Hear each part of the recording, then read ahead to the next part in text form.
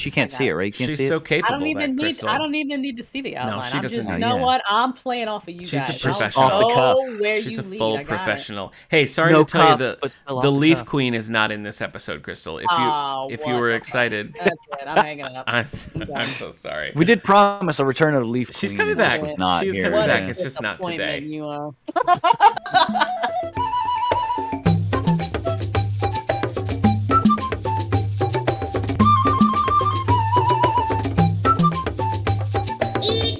Welcome to This Endorian Life, a Star Wars podcast from the Radio Meanwhile Network. My name is Steve Rudd. I'm Nick Gunning, and we're following the Ewoks from Return of the Jedi to the Ewok TV movies, the 80s cartoon, and beyond. Today's episode definitely falls into that beyond realm because Yes. not an Ewok in sight, my friends. Not an Ewok in sight. Not a one. Not a one. Well, yes, not a one. Well, so today we're discussing the prequel trilogy with Crystal Storm, creator of Legacy, a Star Wars audio drama. Welcome, Crystal. Thank you guys for having me. I'm so excited to be back. I love you guys. I love this podcast. It's Well- great, and I'm kind of sad that we're not talking about Ewoks today. I know. That is. Yeah, that is are the you really rub. though? Yeah, I apologize for the squeaky, by the way, in the background. My dog has a new toy, and he's been quiet for literally an hour, but he's decided right now is the time Right to now. play with the squeak. He's Right earned it. now. And Yeah. actually, it kind of sounds like an Ewok, if I'm being honest. Well, there we go. Yeah. That's all Good I'm job, hearing. yeah. Crystal, you've just hit kind of a big milestone with Legacy. You want to tell us a little about it? Yeah. Yeah, we just hit 5,000 downloads. That's amazing. Which is we actually hit 5,000 downloads last night before I dropped the new episode. So I was checking and I was like, oh yeah, it was crazy. Oh, so you were There able you to go. announce it and everything. Right? So we got Oh, so we got to announce it today. So on every Tuesday evening we do like a live listen, and then I hang out with the cast for like 30 minutes afterwards, and it's just a way to build like a community and stuff. For and sure. hang out with Yeah. people, and we're just ridiculous. We just have fun. We just geek out about the episode and talk shit about each other and Yeah. stuff. It's just fun. Okay. It's just a great time. Awesome. But I have never had a project that has been the way Legacy is, like received the way it is. So I'm just like, I don't think it's like clicked. You know, now I'm just like, whatever, let's get 10K. Let's get fucking Yeah, 11K. yeah. Like, fuck it. Yeah, You know what? sky's Let's the limit. unseat That's the Joe Star Wars Rogan. community. Fuck that guy. Let's, For let's sure. get a Yeah. million. Yeah. Let's kick Mickey out of his house and put, fucking Legacy on that bitch. Like, let's go. Oh my gosh. Wow. It's super exciting. So I'm really happy for you. And that's fun. Yeah. And if Twitter is any indication, I mean, it really seems like you're building up, like you said, a community and a fan base of people who are just like devouring it and wanting to like converse with you and just like really dig I'll into it, which is know so cool. that we've hit the milestone when somebody on Twitter is like, actually, Canon says, like, when I get Oh, that Star Wars yeah. fan, I know we Yeah. made it. Yep. That's what Yeah. I'm waiting Actually, for. I'm Yeah, waiting for might that be one in the Obi-Wan- room. I'm waiting for somebody to tweet at me that, you know what, you Yeah. do not respect Canon at all. Yeah. I'm waiting for that. Yeah, as soon as that toxicity drifts into the fandom, you'll Yeah, know. and we that- know. We've that made you- it. You've Yep. just yes. no more mountains Success. to climb. No more mountains to Like, oh climb. my God. Yeah, Okay. that's it. All right, let's get into this, guys. The prequel trilogy is what we're talking about today. These movies Mm-hmm. were all directed by George Lucas, unlike the first trilogy, which I think he only directed the first. Isn't that right, Steve? He directed Star Wars. Yeah, that's it. Yes, yeah, the that's worst it. one. Yeah, they got better the farther away he Of got. the Sorry. three, no, I don't know. I don't know. That's another episode. You for don't the think show. you don't think We A New ran- Hope is the worst of the original trilogy? No, I don't think it is. Weird. Okay, well now I Yeah. have to know. What do you think is the worst? Return of the Jedi. You're wrong. You're wrong. You are wrong, You're sir. It goes Empire Strikes Back, A New Hope, and Return of the Jedi. Yeah, that's what it is. That's how it goes. Mm-hmm. Such You know a what? big Star Wars fan right now. We've Agree to disagree. we've got a lot on our plate, so I'm just gonna We got leave a that lot, yeah, alone. yeah. I'm just gonna leave it I'm alone. sure we're gonna make enemies of ourselves in this. I'm just going to move forward. Directed by George Lucas, all three movies were written by George Lucas, though Jonathan Hales is credited as a co-writer on Attack of the Clones. Phantom Menace premiered on May 19th, 1999. Attack of the Clones, May 16th, 2002. Revenge of the Sith, May 19th, 2005. So I went from basically like a 16-year-old to like a college man. Yeah, That was my gamut. You do that again, that's just man. Man, yeah. college man. I ran on a road. I didn't know what to say. I was a college student, I guess. Dude. So let's talk about the Phantom Menace. So in my memory, there was tons of hype leading up to the Phantom Menace. And Yeah. they had just Am I right on the timeline here? They had just released the original trilogy, like with special additional scenes and stuff into theaters again. That was right before Phantom Menace, right? Yeah, the special edition came out before the Phantom Menace. Yeah. And there was a lot of hype that year. I remember they were selling gold editions, silver editions. There was all different. I mean, you see them all behind me here. I got like the VHS silver edition, the VHS gold edition, the regular VHS, the original trilogy. Yeah. Like that was a year of just like tons of marketing and stuff for Star Wars. And Steve, are you a hoarder? Is that what we're learning today? A Star Wars hoarder. You're a Star Wars hoarder. I even have the Popular Mechanics edition. That is. Wow. Oh wait, that's not the one. That's a cry for help in print. Is that the one? That's what you have right there. The release of the special Mm-hmm. editions was, I think, my first real memory of like true hype. Like, I don't remember any time before that going to the theater and like waiting in line. But I remember like the theater that I went to see those. It was like you bought your ticket and then you had to like queue up and wait like in a big long line to get into the theater. And that's what it was like for every single one. Like each one that was released, we would go like hours ahead of time and like hope we got a seat, you know, because it was there was that much hunger for it. I mean, the only time I ever waited in a line for a movie was Star Trek Generations. That was it. Mm-hmm. Like even any movie after that, there was just no big long line. Yeah. And then Star Wars comes around in '99, and it was just like, oh man, like, Well, wait, somebody else is dressed up like me? That's awesome. You know, like it was like all of a sudden it's a community coming together rather than just people going to see a movie. You know. Well, I remember because I mean, obviously, you know, essentially this was pre-internet, 1999, like practical internet at least. And I had a friend who worked at the movie theater. And she would tell me that people would come, like they would announce, like, okay, the Phantom Menace trailer is going to be before this movie, and people would literally come, buy a ticket for whatever it was, watch the Phantom Menace trailer, and then just leave. Like that was it. I had it online somehow. I don't know if it was like the early internet or something, but I remember having it somehow down before. I don't even know what it was. It was before YouTube. Yeah. So it was some website where I could watch it. I watched it over and over and back over when you'd have again. to start a download at like 7 a.m. and hope by like 7 p.m. it was done. But no, the hype was real. So let's talk about Phantom Menace. Let's talk about like going to see it for the first time. I remember it crystal clear. I took my little brother Steve. He was 6, and like it was really fun. It was just like new Star Wars. It kind of blew my mind. And I left it pretty much like okay with it. What about you guys? Do you remember seeing it in theaters? I saw it. My parents took me to see it, and I had, like I said, I had waited forever to see this movie, man. Like once it was announced, like I followed it. This is like probably the first thing in my life that I followed pop culture wise. Mm-hmm. And like I mean, Darth Maul just absolutely blew my mind. Mm-hmm. You know, at the time, like 2 lightsabers, a double-bladed lightsaber, like you know, up to that point, it was just single blades, right? You know, and he comes out and does that, and it's like that changes you forever. You know, when you see that. Yeah. What about you, Crystal? I have no memory of going to see the Phantom. None. Okay. I have one for Revenge of the Sith. Okay. I don't have one for the Phantom Menace. I don't. And I'm sitting here and I'm like, I don't think I saw that one in theaters. I know I saw Revenge of the Sith in the theaters because I remember standing in that line and I remember being hyped for it. And I remember that there was somebody there in actually costume, which is actually remarkable considering we suffered through 2 movies and there was still a line to see Revenge of the Sith. The Star Wars fans, man. Yeah. But no, I don't. I feel like it might say something to those movies that like my memories of them are very kind of like, or just how I took the movies. Was that your takeaway?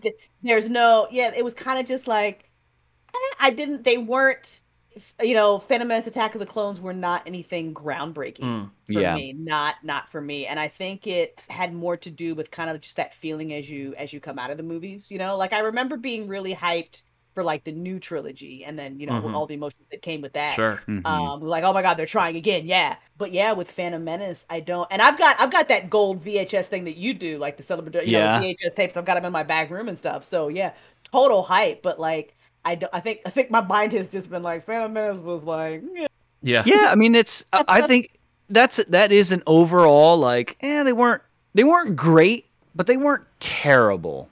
Fair. I think that's really, you know, they were like, that was a good 2 hours of Star Wars. Yeah, you know, you're like, I feel entertained, you know? I feel like the reason why Darth Maul is really the breakout character of that movie when he has like next to no dialogue and he's not even in it a ton. Like when you rewatch it, there's not a ton of screen time for Darth Maul. But I think that what Phantom Menace is lacking that the later ones have is like clear heroes. Like who does a kid want to dress up as after seeing the Phantom Menace? And I don't know the answer to that. Whereas like in A New Hope, you've got Leia, you've got Han, you've got Luke, and all of those are these super cool like heroes that are just I mean, Luke less so in the beginning. Power converters, you know. But like as you go on, you know, lightsabers and Jedis and everything. And I feel like while as an adult I appreciate Qui-Gon and Liam Neeson and like even Ewan McGregor's like young Obi-Wan, I don't know that those were really characters that I was like, I'm Qui-Gon. You know what I mean? Like I don't. Nobody's saying that. Oh man, I loved Qui-Gon. That was my. Okay, so but you're such a dork, Steve. That's the thing. I know. I am such a dork. Like I had his. I wanted his lightsaber. I have his lightsaber upstairs. You know, my kids whack each other in the head with it now, and they have no idea. But like that, and that's the original. Like I'm sure it's stamped 1999 on it. Yeah, for me, like Qui-Gon was just like the ultimate Jedi. Yeah, okay. Like that father figure. Obi-Wan was truly a Padawan, even though he didn't feel like he didn't really feel like a Padawan, right? Yeah. Anakin feels like a Padawan. Yeah. But Obi-Wan doesn't, you know, and he's, you know, he later says that, you know, he is ready for the trials. He's, you know, mature enough. He's ready and stuff like that. So I guess we're kind of seeing the waning end of Obi-Wan's Padawan time. But like still, Qui-Gon Jinn, like he's just, I mean, Liam Neeson's just a great guy for that. I mean, can you imagine it being played by somebody else? No. I mean, I agree with you now in hindsight. Like in hindsight, I think Qui-Gon's whole thing with him like not being super great at going along with the program, like he doesn't really get along with the Jedi Council. Yeah. He's kind of like, you know, he's essentially kind of a rogue Jedi who's like just enough in the lines that they can't really call him on it. But he's, I mean, like, I saved a pizza box, and that's cool with him on it. Know? Like that's how bad it. Remember Pizza Hut it was like Pizza Hut or Domino's had like Star Wars. Wow. I saved his pizza box. Wow. I remember being really taken with all the music and Duel of the Fates in particular, like that. You know that. Oh my gosh! I mean, that was like so great. It really is truly. All right, so Attack of the Clones. Attack of the Clones at the time I thought was like the greatest thing I've ever seen. Like really? No, at the time that doesn't hold up for me now. But at the time I thought like this is the coolest thing. And I remember like just waiting, like is it on DVD yet? Is it on DVD yet? And I remember going and buying it at Toys R Us full screen. So that's how long ago it was. I remember going and buying it at Toys R Us and just like loving it. Just like totally loving it. My friend Tim named his dog Anakin, which is not a good name for a dog. And it was, at the time, it was like the coolest thing. I loved Attack of the Clones. Do you guys remember seeing Attack of the Clones? I do. Yeah. I did not see that one in a movie theater either. Okay. I was like reminding myself of like when it came out because like I think another thing like with Phantom Menace 99, I was a year out of high school. Yeah. And not huge, not like so huge in the fan. Like there was a lot going on in life, like first year of college, like I just wasn't.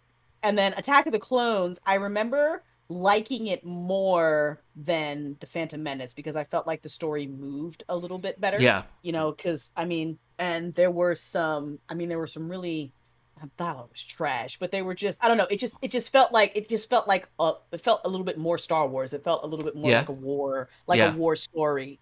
I felt like, you know, you now you're slowly starting to see like who Darth Vader is and how he, you know, begins. And that was, I mean, loving Darth Vader the way I do, like that was really interesting to see. Like, and I thought Hayden like killed it as Anakin in those. Oh, really? Really oh, yeah. I went back and I wondered if I still felt that way. Yeah. And so like I didn't have time to watch all of them, but I went back and I watched a bunch of scenes on YouTube just now. And you know, I thought that his chemistry with Natalie Portman was not always the best, and I really kind of blame George Lucas. A little creepy sometimes. I find it a little very creepy. creepy. I mean, it was because super creepy. He was like 9 when this started, so it doesn't really like, you know. So I mean, and Natalie Portman's amazing. Like Natalie Portman can act out of a paper bag, and you will freaking like. She's just great. So the fact that she couldn't get work after Star Wars says a lot about Star Wars for sure. Because she's just amazing. Like she's absolutely amazing. So I don't like blame like either of them for how heavy-handed George Lucas was with a lot of stuff in Attack of the Clones. But just going back and like I feel like when Hayden Christensen was allowed to act in certain scenes, it really like you see the torment and you understand like why I don't know that I had that feeling then as opposed to like now. I just thought I enjoyed it a hell of a lot more than I did Phantom Menace. Interesting. Oh, really? I'm a guy. I loved Phantom Menace. I thought it was great. I thought Jar Jar was annoying. So let's get that out of the way. That's the typical. Everyone thought he was annoying, but like I liked it. I really liked it. I wasn't that guy that hated Anakin. I thought he did all right. You know. Mm-hmm. I remember watching Attack of the Clones, and I really hated Anakin. It was so whiny. I thought he was just bad. The lines were corny, but I remember not liking it. When I watched it again, like sat down, this is probably the one that I've seen the least of all the movies. So I was kind of like, all right, I'm excited. Like there's going to be a little bit of nostalgia, and like there was like a bunch of nostalgia. Like, oh man, like I remember this, you know. Yeah. And I have a next door neighbor with a kid about his age. And it's right on. Yeah. That's right. That's what they act like. That is a typical teenager, and they act like that. And because I've seen it for the past 3 years, this kid in his teenage years in high school. I hope he's not listening to this podcast. No, he doesn't. Right. But like, it's perfect. Like, and I thought, wow, like I really thought he was so annoying. Probably because I was. It was 2002, so I was graduating from high school. Yep. So it's like I was kind of that. So you're like, you never see yourself. Right. In that stuff. You're always like, oh, he's so whiny. A typical kid, he's so whiny. And it's like, I probably sounded like that, you know? Yeah. But now I was just like, oh, man, I don't know why I was such a hater because it kind of works. I never but really I really don't like this one. I liked him, but I didn't mind that I didn't like him. Yeah. And I think what I kind of appreciated about Attack of the Clones was I felt there was a lot of tension there that I felt like, besides the fact that George Lucas cannot write a romance to save his fucking life, but kind of his relationship with Obi-Wan. I thought Attack of the Clones does a really good job of setting up how much you start to dislike the Jedi Council and their role. True. I mean, there's a lot of that. I mean, like, all the Skywalkers are annoying and whiny. Everybody but Leia is annoying and whiny. True. So I didn't mind that I didn't like him because it was always just very interesting. But now going back and watching that performance, I'm just like... You killed it. You kind of killed it. I think it's interesting, like for me, the things that I didn't respond to, or I like the opposite things, fully adult version of me versus teenage version of me watching this. I'm responding to totally different things because on the rewatch, the politics and like Palpatine's plan to kind of use the Trade Federation to force himself to be in a position to kind of be like, I guess I should be emperor, is very clever. And like, if you get that, it's like, oh, wow, okay, good move. And then in Attack of the Clones, I was really into the whole, like, the chase on the assassin and, like, the whole conveyor belt nonsense and, like, the fight on Geonosis. Like, I thought all that was really cool. And as an adult, I find that a little bit more, like, cartoony. So it's like I'm having a really different experience about it. But, yeah, at the time, in 2002, Attack of the Clones was, like, aces for me. I loved it. Loved it. It's funny that you mentioned that because for me... like looking back at the three movies, I think I prefer the third one. Well, I do like the first one because it's the beginning. I really do like that one. But I think the third one flows much better because there's in 1 and 2 there's a spectacle that draws you away from the story. The pod race takes up like 30-40 minutes of the movie. That's a lot of wasted time. We get it. He can drive really fast. Surely there was a better way. Yeah. Yeah, it's like surely there was a better way to kind of display that he can do that. Maybe a chase through town, you know, for 5 minutes. And we'll be like, oh yeah, wow, he can actually really fly well. Yeah. But they spend so much time. And then in the second movie, the spectacle of the arena scene was just like, they fly ships to planets, and this is how they're going to put them to death on posts in the middle of a giant arena where it takes like 5 minutes for the animal to get to them. Like, so to me, I was just like, this is such a waste of time. And what does it show? It doesn't show anything. It actually shows that the Geonosians are really archaic with a lot of the stuff. But then all of a sudden, they designed the Death Star? That for me never could be reconciled. That was one of the things I wrote down, Nick. That I could never reconcile that they did that. And when Rogue One came around, and you know, we all talk about Disney erasing the sequel trilogy. Well, you know what they did? They erased that the Geonosians created the Death Star weapon.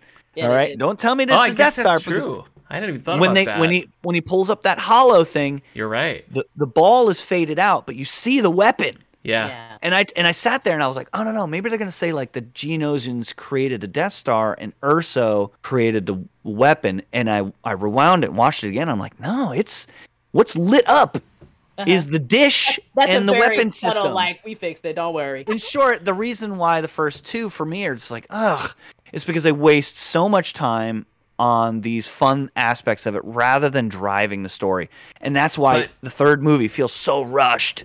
Because they have to like, oh crap, like we spent two movies wasting time on pod races and I don't even know what you call that. So I watched these with my 8-year-old son, and the Jake Lloyd of it all, who I don't really have an issue with his performance, but the Jake Yeah. Lloyd of it all and the Jar Jar Binks really kept my son interested while the other like political stuff was taking up so much space. Like every time those things would kind of pop back and Jar Jar would do something silly, he would kind of snap right back into it.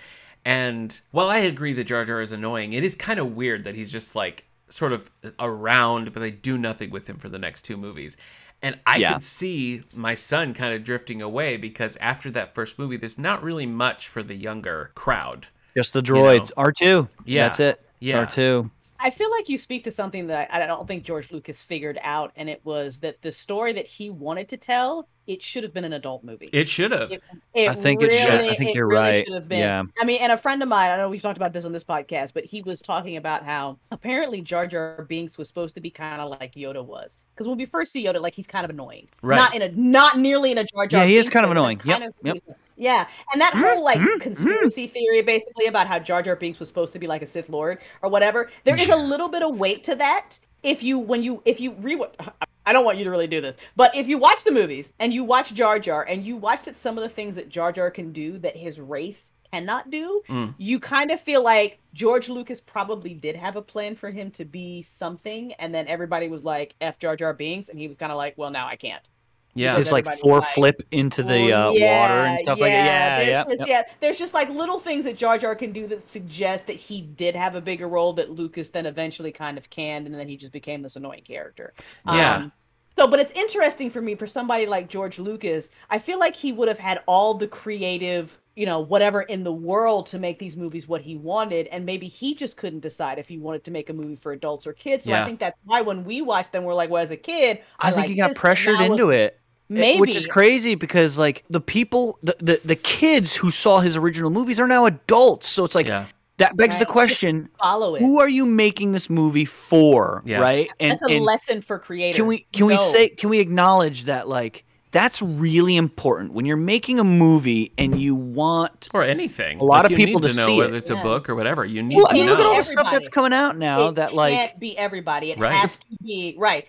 I'm making it for this group. Yes. If all these other groups like it, great, but it's not for you. It's for here. Yeah. And that Yeah. way you've got a clear artistic vision with it. Mhm. Because I feel like those movies would have been 1,000 times better if maybe George had answered that question for, because you're right, they're all over the place. Yeah. They're Yeah. literally all over the Yeah. place. We're like here and then we're here and you're just like, you have R2, C-3PO with the wrong head walking through this arena like, die, Jedi scum, blah, blah. And then Django's gets beheaded. Yeah. Who's this movie for? Yeah, it's true. Like, who's, It's like, true. so it's well, like, and take out the center slice of Attack of the Clones and try like looking at the tone and what's in Phantom Menace and the tone and what's in Revenge of the Sith, and it's like these are crazy. These are like oil and water. And where if it's you look very at the dark. yeah, I mean, and they did a the- very good job of that, at least. and the original trilogy has its light moments and it has its dark moments, but tonally it's all cohesive, and you cannot say that about the prequels. Like it or Yeah. not, they're not consistent. And I think you're right, Crystal. Like it all kind of goes back to audience, and like picking one would have made them better. Yeah. And I don't Maybe. really think it would have limited the audience. I don't think it would have either. I don't. I mean, like Star Wars has never been like R-rated. Right. But I mean, but I think George Lucas. I mean, because you're right, that stuff with Palpatine, like as an adult now, it's really interesting, like how he manipulated things. you're not like 12-year-olds. They don't give a shit about that. Right. Yeah, Nobody I cares how don't. I far don't the get. I community- never. Nobody cared. Nobody cared. They want to see, Yeah. they want to see the lightsaber fights. They want to Yeah. see the cool, the cool actiony stuff. They don't. Nobody cares about Yeah. the inner, like the story that George Lucas wanted to tell with these movies. Yeah. So I feel like he just threw all this other shit in to make it fun, even Right. while he was trying to tell the serious story. And he should have just told a serious story. Yeah. Because obviously we're showing up, George. Right. We're still showing up. So like, Yeah. just tell it. And the thing is, like, again, like watching this with my son, like as a parent, I was fine with him watching the first two, and I really had to think, like, can he handle Revenge of the Sith? And that's just speaks to the problem with the trilogy, Yeah. That is just not even for the same crowd as the first movie was for, let alone what the target audience should be. So weird. Revenge of the Sith. Let's talk Revenge of the Sith real quick. Yes. I saw Revenge of the Sith in Buffalo, and it was just like me and my wife. We were just dating at the time. And this guy and his kids, and the guy was like, I'm going to watch me some Star Wars. And the kids just ran around the theater the entire time. Oh no. Yeah. So it was super annoying. But I didn't super care because we were kind of like, oh, there's another Star Wars movie. We should probably watch it. I didn't maintain the momentum of those movies all the way to 2005. Revenge of the Sith was like, I guess I better watch it. It wasn't something that I was like, I absolutely have to see this. What about you guys? I remember being pretty hyped for Revenge of the Sith Okay. because he kind of lured me in with Darth Vader. Okay. And I'm kind of one of those like glutton for punishments. Like I didn't hate the first two movies enough that I was lackluster about it. Like a new Star Wars movie, I'm like, I'm gonna be there. Yeah. Like I'm just gonna be there because it's Star Wars. And plus it was like, oh, we're gonna find out how Darth Vader because I'm in. Yeah. So yeah, like I remember that one very clearly. Like I stood in line for it. I remember the line outside the theater being pretty hyped. Okay. And it's literally one of my favorite Star Wars movies, Revenge of the Sith is. Because I feel like in that one, he knew, like, this is the story of how Anakin Skywalker becomes Darth Vader. And that's the story that you get. Sure, there's still some politics stuff, but this is like, this is dark. This is the fall of everything.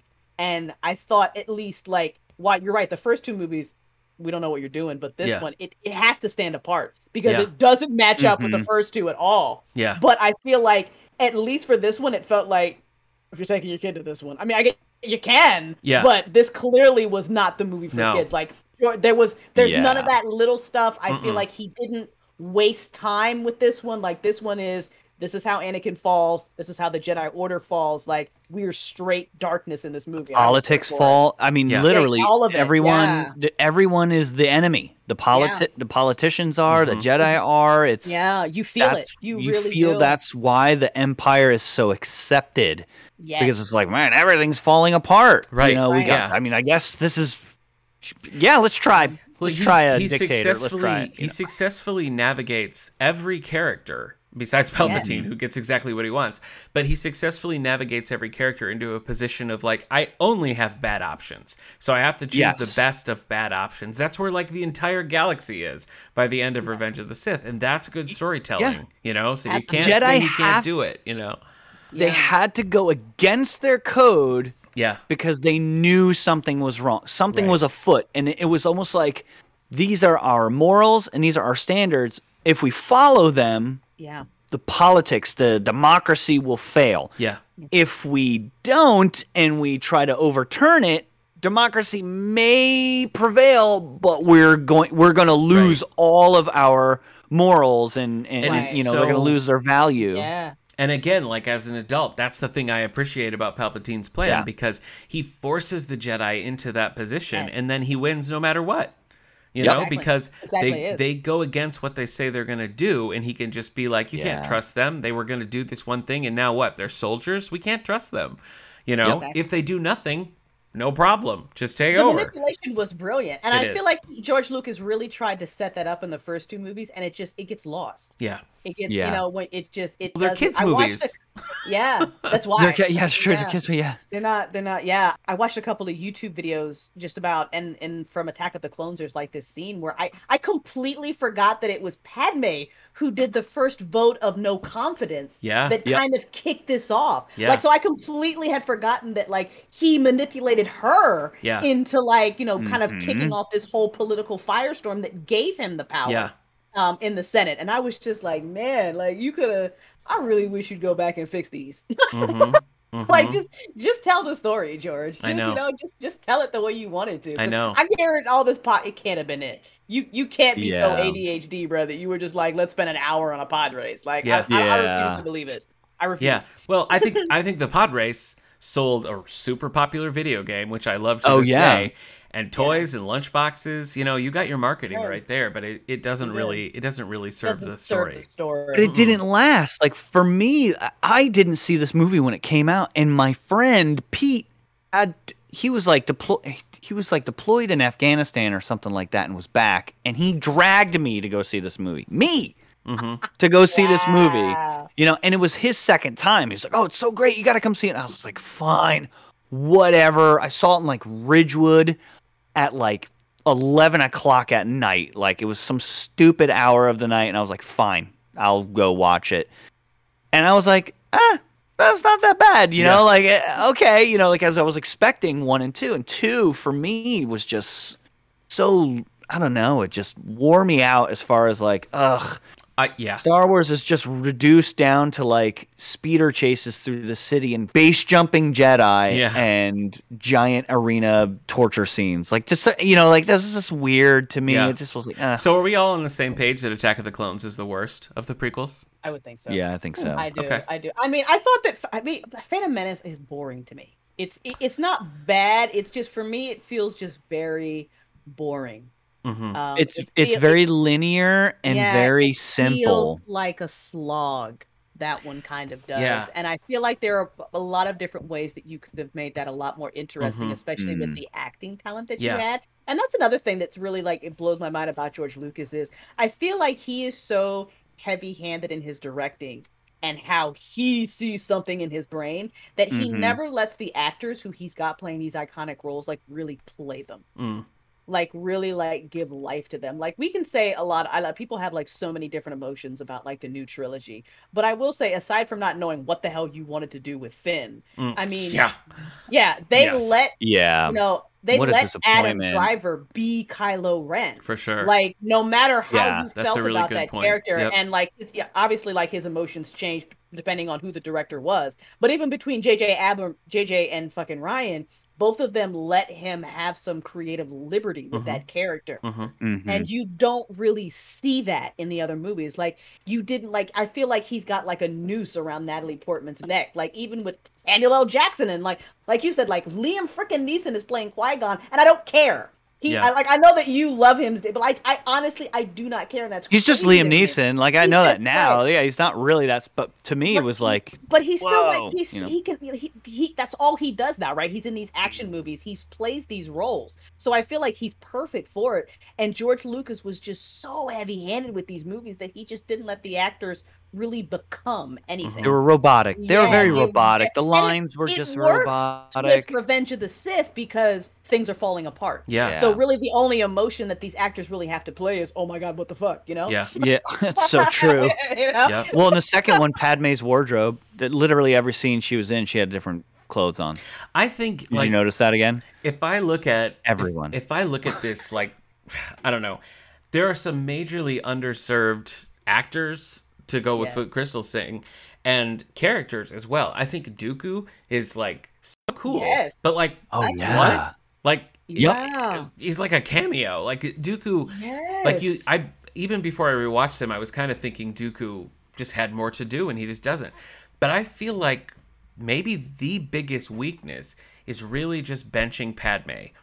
You know, because she just has nothing. Yep. She just has nothing to do. She becomes the love interest. She's That was one of my other things. Yeah, they shelved her, and she just became the rail meat for Anakin. Yeah, I will never not be mad about that because I feel like Star Wars has now done this twice. Like first, shame on you, George Lucas, forever for wasting the talent of Natalie Portman. Yeah, like, what are you doing? Like, plus it's Padme. Like, are you for real right now? Yeah. She is so much more interesting in like the Clone Wars than she is in the movie. Like, what are you doing? Like, what are you doing? And then, thank God, Carrie Fisher is just Carrie Fisher because Carrie Fisher made Leia, and George Lucas didn't have a say about it. Like, I feel like You Yeah, know, like I you think can you're kind right. of tell that like Han Solo. I mean, you know, Harrison Ford was like born to play Han Solo, but I feel like even with Mark Hamill and Luke, you can tell sometimes that there's some of that George Lucas like Yeah. gotta do it my way. Yeah. Especially in A New Hope. He was better especially. in Empire Strikes Back because it was Yeah, Kirshner then, so it because wasn't, I'm telling you, like, I Yeah. know those movies get better the farther away George Lucas Yep. steps because then the actors get to step into the roles. But I mean, I feel like Star Wars has done this twice now with these female characters that are supposed to be like strong and they just don't know what to do with them. You've seen the same thing about like Rey. It's always going to be like Rey is like starts to be something in that first movie and then nobody can figure out. Yeah. And then Yeah, it feels why is like she everybody, strong? Well, she's right. just and then, really, and then really nobody strong. can Like, figure what? out why Rey is awesome. And all of us who have been waiting for like, you know, we know that there's, you know, female Jedi because Leia was one in like, all the like extended universe. You're waiting for that. And then we finally get one and y'all don't know what the hell to do with her. Right. So like, you know, first, you know, George Lucas doesn't know what to do with Padme. How do you not? And now the new directors can't agree on who Rey is, so we get nothing. And I'm just like, I'm mad at y'all. Yeah, no, that's a really good point. And it's true because obviously, I mean, the archetype for Padme is Leia. And Leia remains my favorite character in all of Star Warsdom because she just, every scene that she's in, and maybe it is just Carrie Fisher, you know? She owns it, and you know that she's working like 6 different angles with everything she says, every interaction she has. And with Padme, I think you see most of that in Phantom Menace. Like any like agency she has is in Phantom Menace, and then Attack of the Clone hits, and she is just in girlfriend zone for the next 2 movies. Yep. And it's really inexcusable because also she is the only woman in these movies essentially. Right.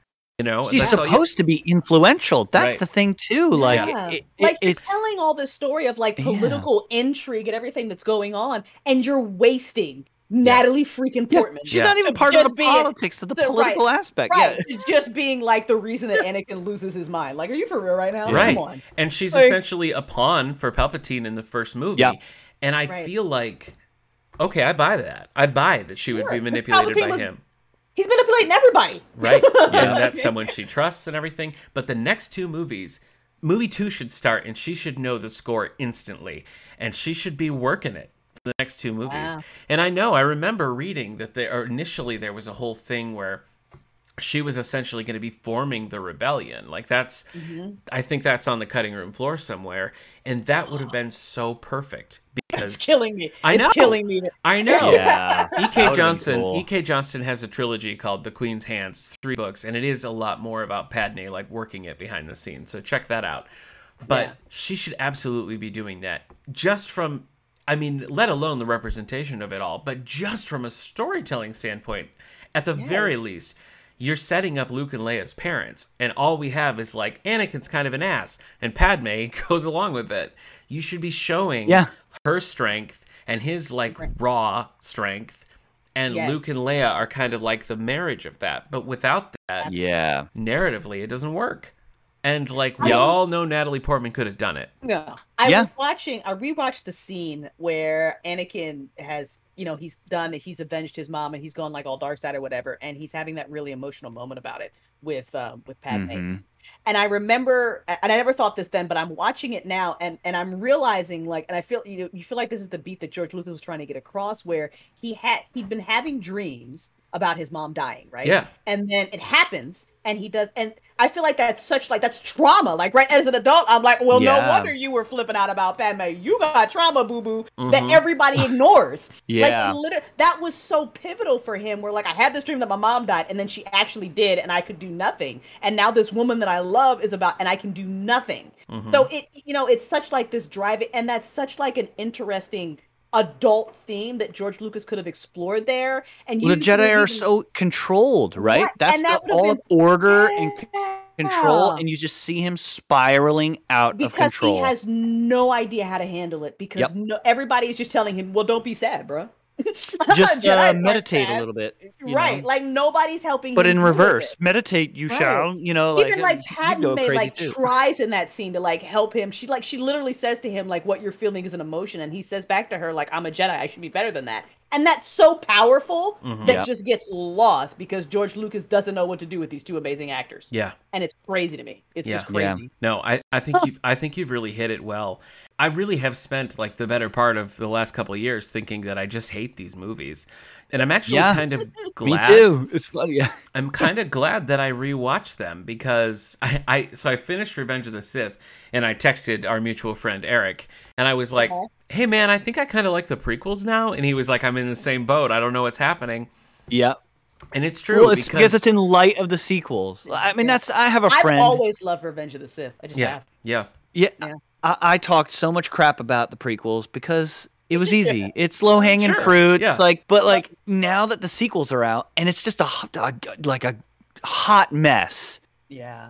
I have a better appreciation, I think, of the prequels because at least they're trying to tell a story and they manage to do it. Yeah. Right? You may not like it. It may be boring sometimes and wild, but by the end of the third movie, you're like, that makes sense. Yeah. We finally get it. Right. That's what happened to his wife. That's what happened to Obi-Wan. That's what happened to the Jedi because, well, where did they go? That's why the Empire's around. That's why Darth Vader is the way he is. Yes. That's why he's filled with so much hate. You know, like for me, like watching this movie again, like when Obi-Wan was like, "You're like a brother to me," you know, like I was just like, oh man, like this is how you roll into 30 years in the desert, 18 years. I don't know how old Whatever it is. Luke is. Yeah. And it's just like, everything just fell apart, like, tragically. Yeah. It's And hard. so I don't know. You're right. I mean, in the prequel trilogy, the boxes narratively are checked. You know the answers to those things. So I think the debate or the discussion becomes a matter of, did we get to those places naturally? Like, does it fit tonally? Are you satisfied with how? But you're right. You can't argue with the fact that we do know the answers now. You know, like a story has been told of the previous generation, and we know how we get to the next. And you can't.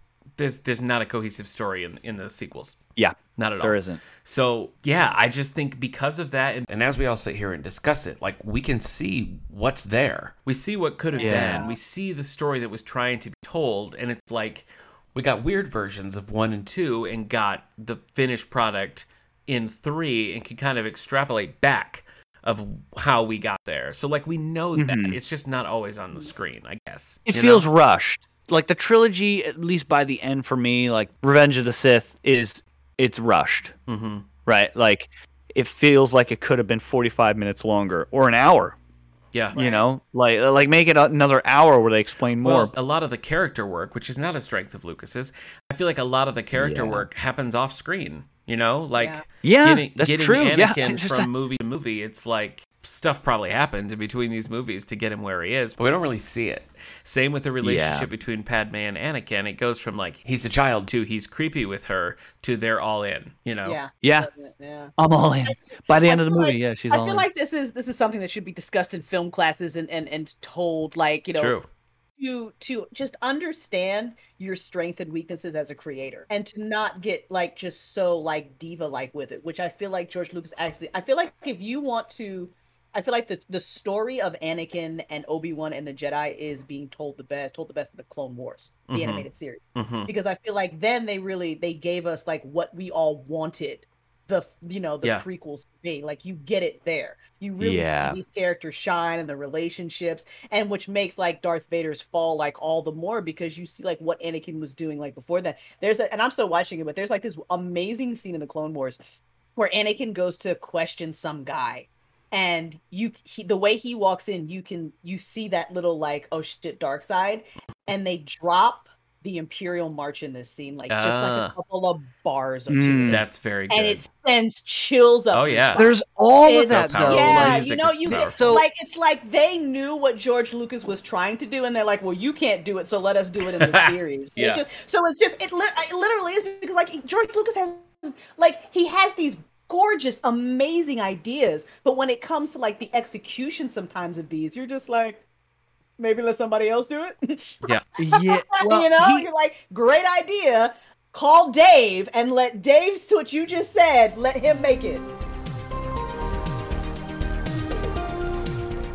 Well, that pretty much sums it up. Good ideas, poor execution. Wouldn't you agree, Steve? Absolutely. Thanks to our guest, Crystal Storm. Always a pleasure to have Crystal on. My favorite guest. I hope I'm not causing too much friction when I say that, but I do love having Crystal on these shows. Oh, definitely our favorite guest. I mean, why else have we had her on so many times? I know. Pure entertainment. We got it right the first time. Our first guest, our best guest. If you enjoyed Crystal on this episode, make sure you're listening to Star Wars Legacy. A new episode drops the same day this episode drops, so you've got plenty of time to catch up or catch today's episode. Steve, before you and I roll out of here, though, I got to know your Ichiwawa moment of the prequel trilogy. So for me, the Ichiwawa moment of the entire prequel trilogy is kind of a split between two things. Okay. One, the Wookiees. I mean, they didn't have to put the Wookiees in there, but to make up for the Christmas special, I feel like it was required that they had some sort of Wookiee in there, and man, they were so cool. I forgot. That's the only redeeming factor of the second movie. You know, the fact that the Wookiees are in there. It is a cool. And then Qui-Gon. Qui-Gon is my second half of my Ichiwa. Okay. I just think one is your Icha and one is your Wawa. Okay. Yeah, the Wawa. What? Okay. Yep. Listen, I'm gonna be basic because I don't think you can top the Duel of the Fates lightsaber duel with I almost said Jar Jar, with Darth Maul, Qui-Gon, and Obi-Wan. I mean, I just think it's true. It's just brilliantly paced. You know, he's literally a Phantom Menace the whole time, and suddenly there he is. And as they're going through, and the force fields keep coming up, separating them, forcing them to like stop and pause. Yep. And Maul is like, like a caged animal, and Qui-Gon is just like, whatever, I'll use this time to meditate.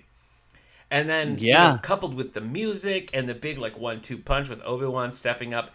It's just a great scene. Maybe the best Star Wars scene, at least in the top tier of all of Star Wars. Don't you think?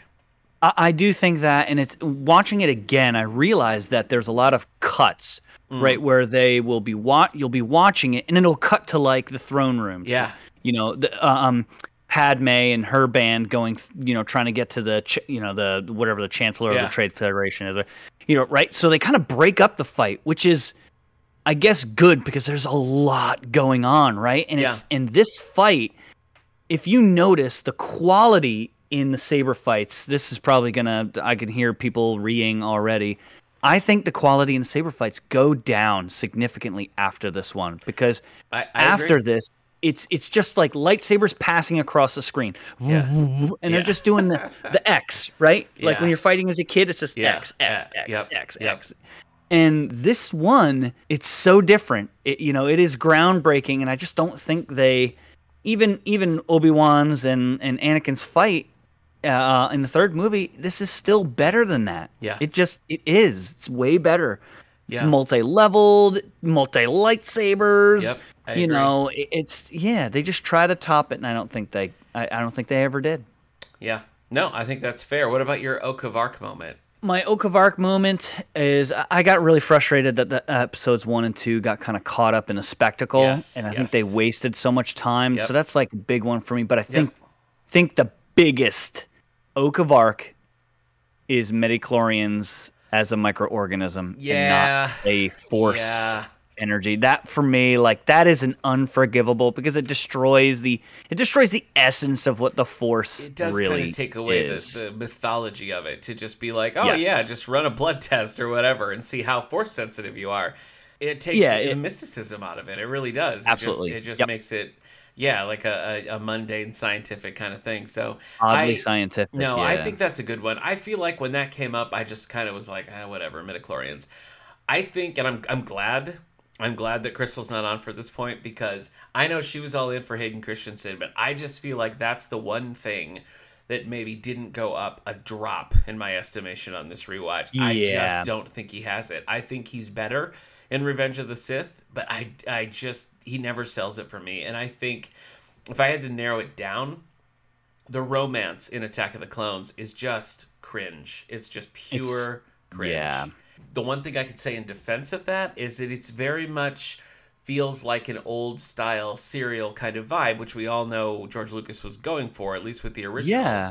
So like I can see that, but I just think it's cringy. The script is pretty that's pretty awkward. I think that really hurts it especially.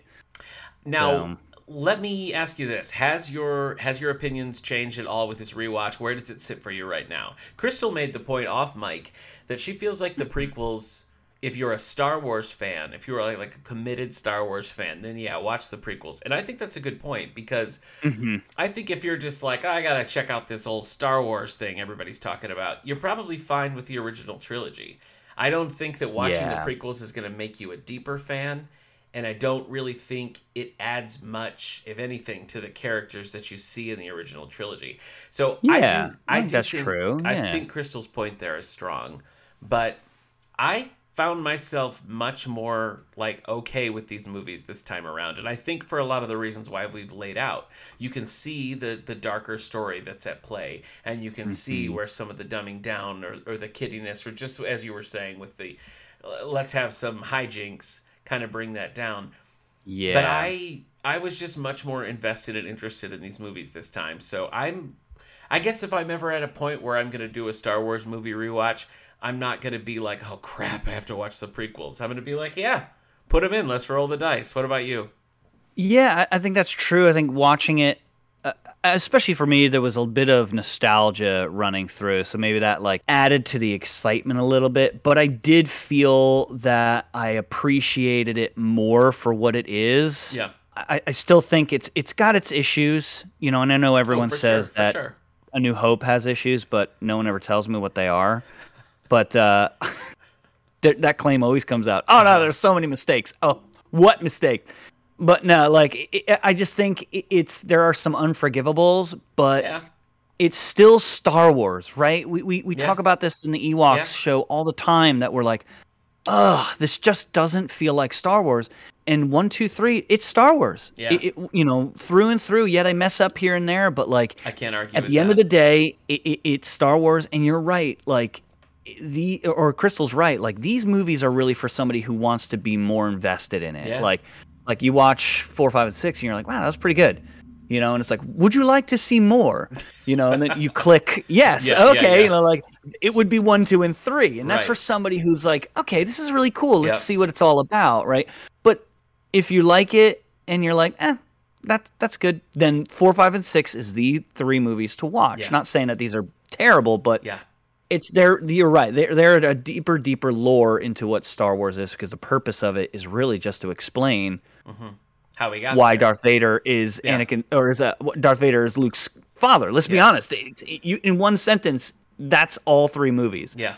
So I think it's better. I appreciate it more. I absolutely do appreciate it more. I agree. I went into it being like, oh god, here we go, and I left being like, yeah, all right. All right, so I think that's a positive outcome.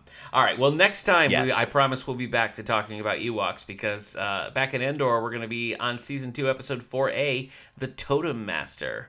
Ooh. Yeah. We're back to the half episodes. Yeah, we are. It feels like it's been forever since we talked about the Ewoks. I know. Even though it was just last episode, but whatever. Thanks again to our guest, Crystal Storm. She will be back when the Leaf Queen returns, whether she wants to be or not. We will get her on the schedule. Make sure you're listening to Star Wars Legacy, available wherever you get your podcasts. And thanks again, Crystal. Always a good time. Steve, I'll see you next time, my friend. See you next time as well.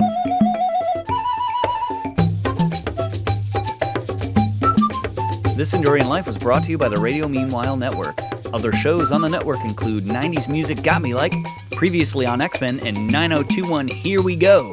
Share your thoughts on this and upcoming episodes by following us on Facebook or Twitter @Endorian Life, and please rate, subscribe, and share the show wherever you get your podcasts.